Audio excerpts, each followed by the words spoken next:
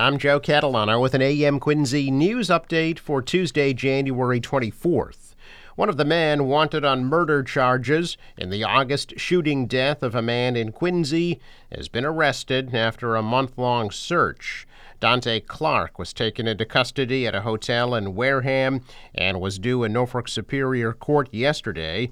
Clark is one of 7 men, several still at large, indicted on murder charges by a grand jury in December over the fatal shooting of Jordan Wiggins in the parking lot outside his apartment early in the morning of August 18th.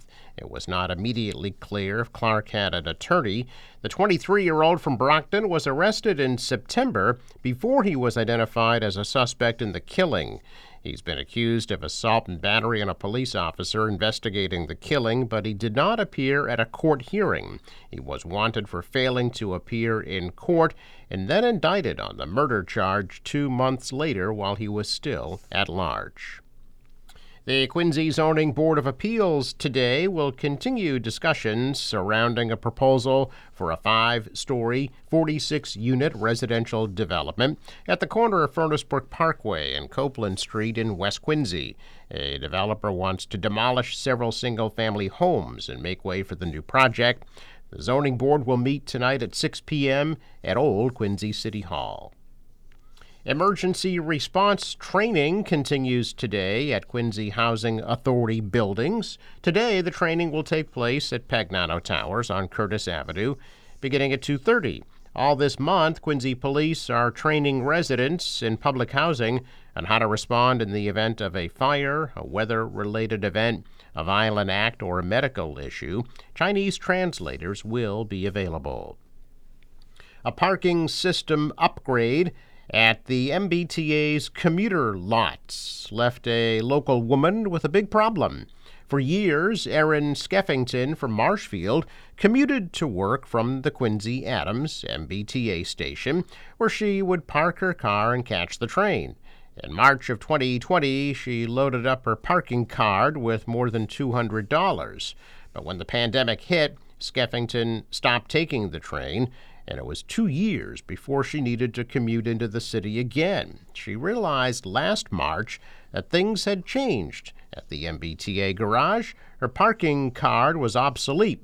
Skeffington says she was able to confirm that she had a $237 balance on her card, but she couldn't get the money back. After 6 months of trying, she finally got a check for the full amount.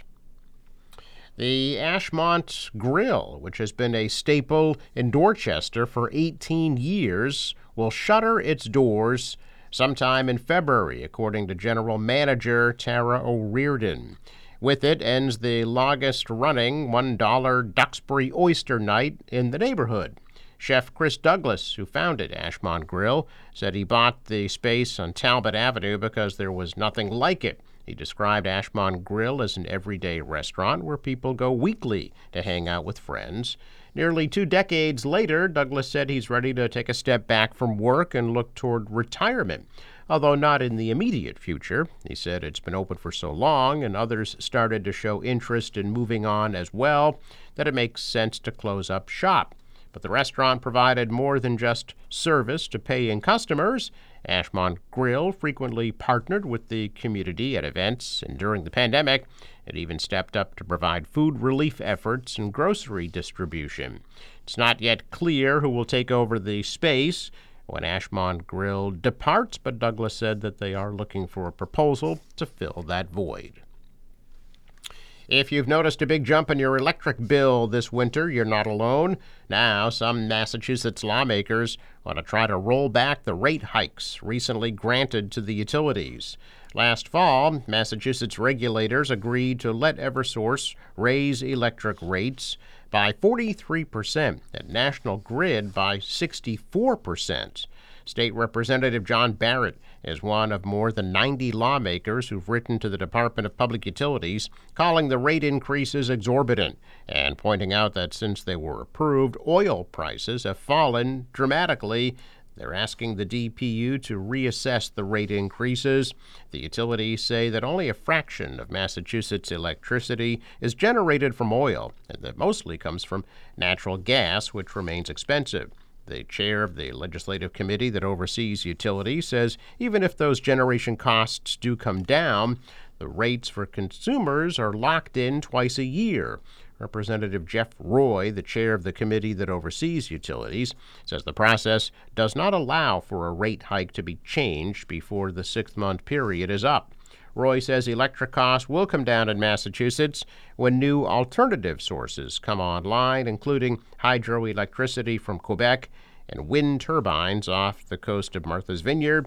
The state legislature wrote the rules by which the rates are set.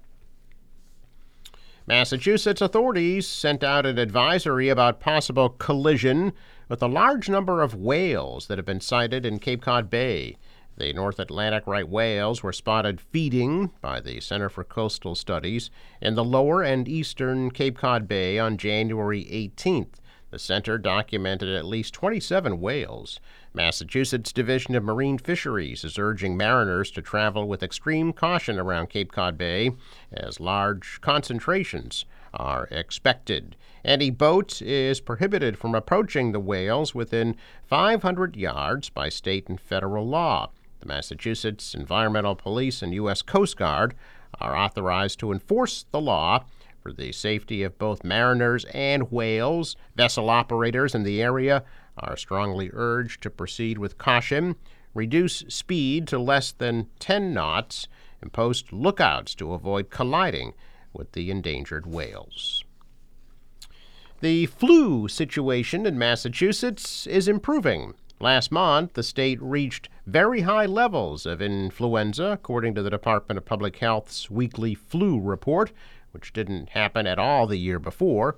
But as of this past Friday, the report said flu severity in Massachusetts is at moderate levels. The latest numbers show only 1.16% of hospitalizations are associated with the flu. Around Christmas time, that number was over 6%. So far, 43% of Massachusetts residents have had their flu shot this season. A check of business news this morning, and stocks pulled back yesterday. The Dow was down 14, the Nasdaq dropped 16, the S&P fell 3. Stocks were higher in Asia. The dollar fell, the euro rose, oil at $81 a barrel. In sports, Celtics lost in Orlando last night, 113-98. They'll stay in Florida tonight and head over to Miami to play the Heat at 7:30. Bruins are in Montreal tonight at 7. The National Weather Service forecast for today, turning partly cloudy at a high of 40 degrees, so we'll do a little melting. For tonight, some refreezing. Temperatures will drop into the mid-20s. For tomorrow, some snow moves in later in the afternoon. With a high tomorrow of 36 degrees, the snow could accumulate several inches before flipping over to rain on Thursday, as temperatures climb Thursday to near 50 degrees. Friday, mostly sunny and a high of 36. For the boater today, waves 2 to 3 feet, a west wind, gusting to 25 knots at times. High tide right after 1 p.m. Sunrise 7:04, set at 4:47. I'm Joe Catalano with an AM Quincy news update for Tuesday, January 24th.